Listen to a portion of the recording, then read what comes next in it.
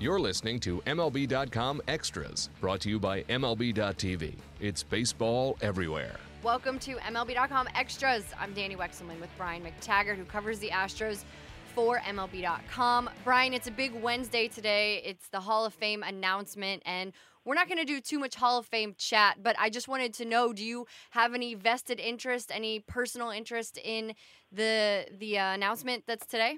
Yeah, a little bit. I mean, I'm always curious to find out who's getting in. This is the first time in several years I'm not going to be glued and hanging on every vote total. I mean, for years it was Bagwell and watching his vote total climb. So now that those two guys are in there, there really isn't a what you call a true Astro out there. I know some people have their eyes on Roger Clemens, who played 3 years here, and see what he might do. And then Billy Wagner, who played a chunk of his career here, see how his voting totals do, although he didn't do very well last year. So there's still a few Astros out there, but with Bagwell and Biggio off the board, it's certainly the interest isn't, at least in Houston and for me, isn't like it was a couple of years ago, even last year. Yeah, it's a big day. It's a big day. So by the time everyone listens to this amazing podcast, the announcement will be over. So maybe we'll have a little chatting to do next week. But let's start things off. I want to talk about our friend Richard Justice. He's fantastic, and he penned this great piece about Carlos Correa. He was named top 10 shortstops right now. He's a no-doubter, Brian, 23 years young. But what can he improve? What does he have to do to stand out even more this year? I think his best years are still ahead of him. I think he tightened things up on defense last year.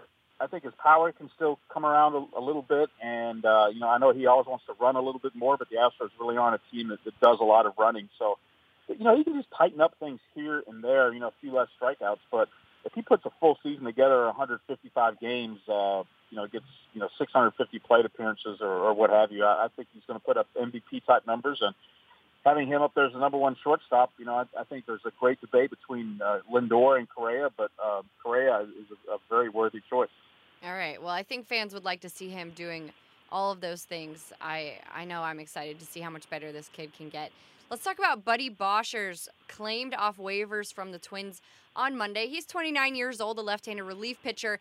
And we talked about last week how the Astros maybe weren't done. They said, you never know. So they got one more guy. So now where do you see Buddy Boshers fitting in come opening day? He's going to be in that left-handed mix. I mean, I think it's pretty clear at this point they're not going to go out and make a significant left-handed addition, but Boshers did have some pretty decent numbers against lefties the last couple of years with the Twins. Of course, Tony Sipp, the veteran, is back the last year of his 3-year deal, so he's going to be in the mix as well. I'm fascinated with Anthony Gose, who they took in the Rule 5 draft, the former Major League outfielder who is throwing in the upper 90s from the left side, so he's going to be in there as well. But Boshers just gives them another guy they can put in that mix and see who comes out and they can get lefties out. The bullpen has been deepened with the addition of Joe Smith and Hector Rondon, and they do have guys who get lefties out.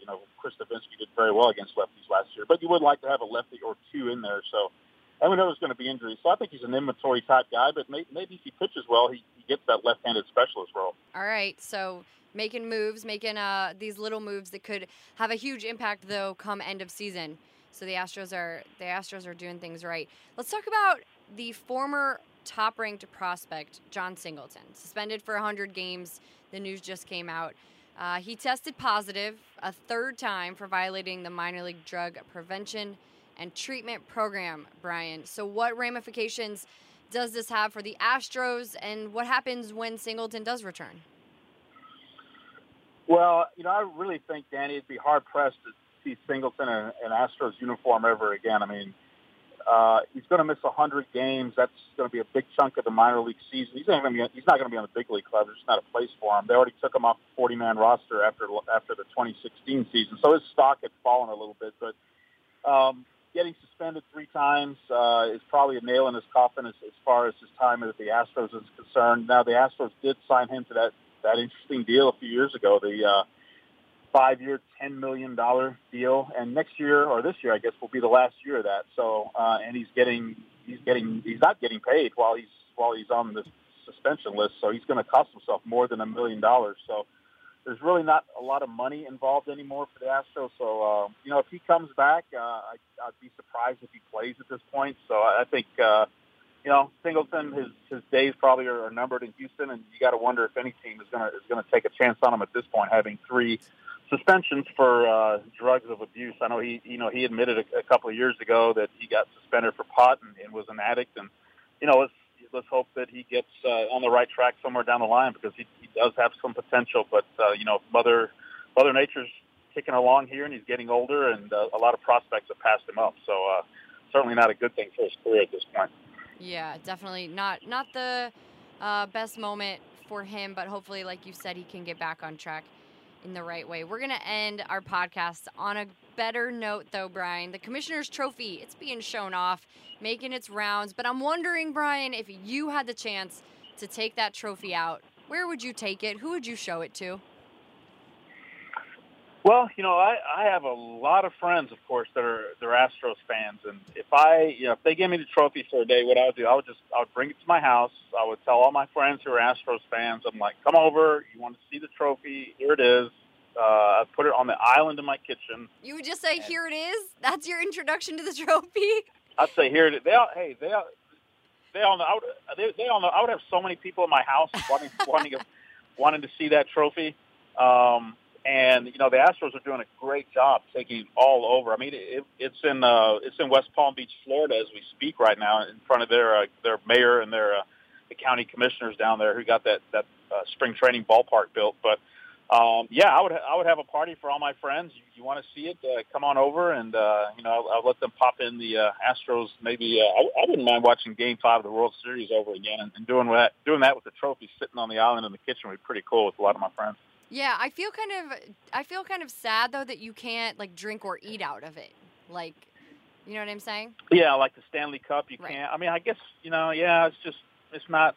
I got my really first up close look at it last week, and it's a really cool trophy. But yeah, if that's some kind of cup, you could put something in to eat out of it. But then again, so many people probably would have done that. I probably wouldn't want a part of that either. But it's a beautiful trophy, and certainly fun to look at, and the Astros are doing a great job trying to get it out around town and around Texas so as many people as they can see it. They are, absolutely. All right, Brian. Well, again, Hall of Fame announcement is on Wednesday. That's today. So we're going to talk a little bit about that next week and see if the Astros make any more little baby moves or anything else great happens. And if you need your Astros fix, make sure you go to Astros.com to check out all of Brian's work. I'm Danny Wexelman with Brian McTaggart. Thank you guys so much for tuning in.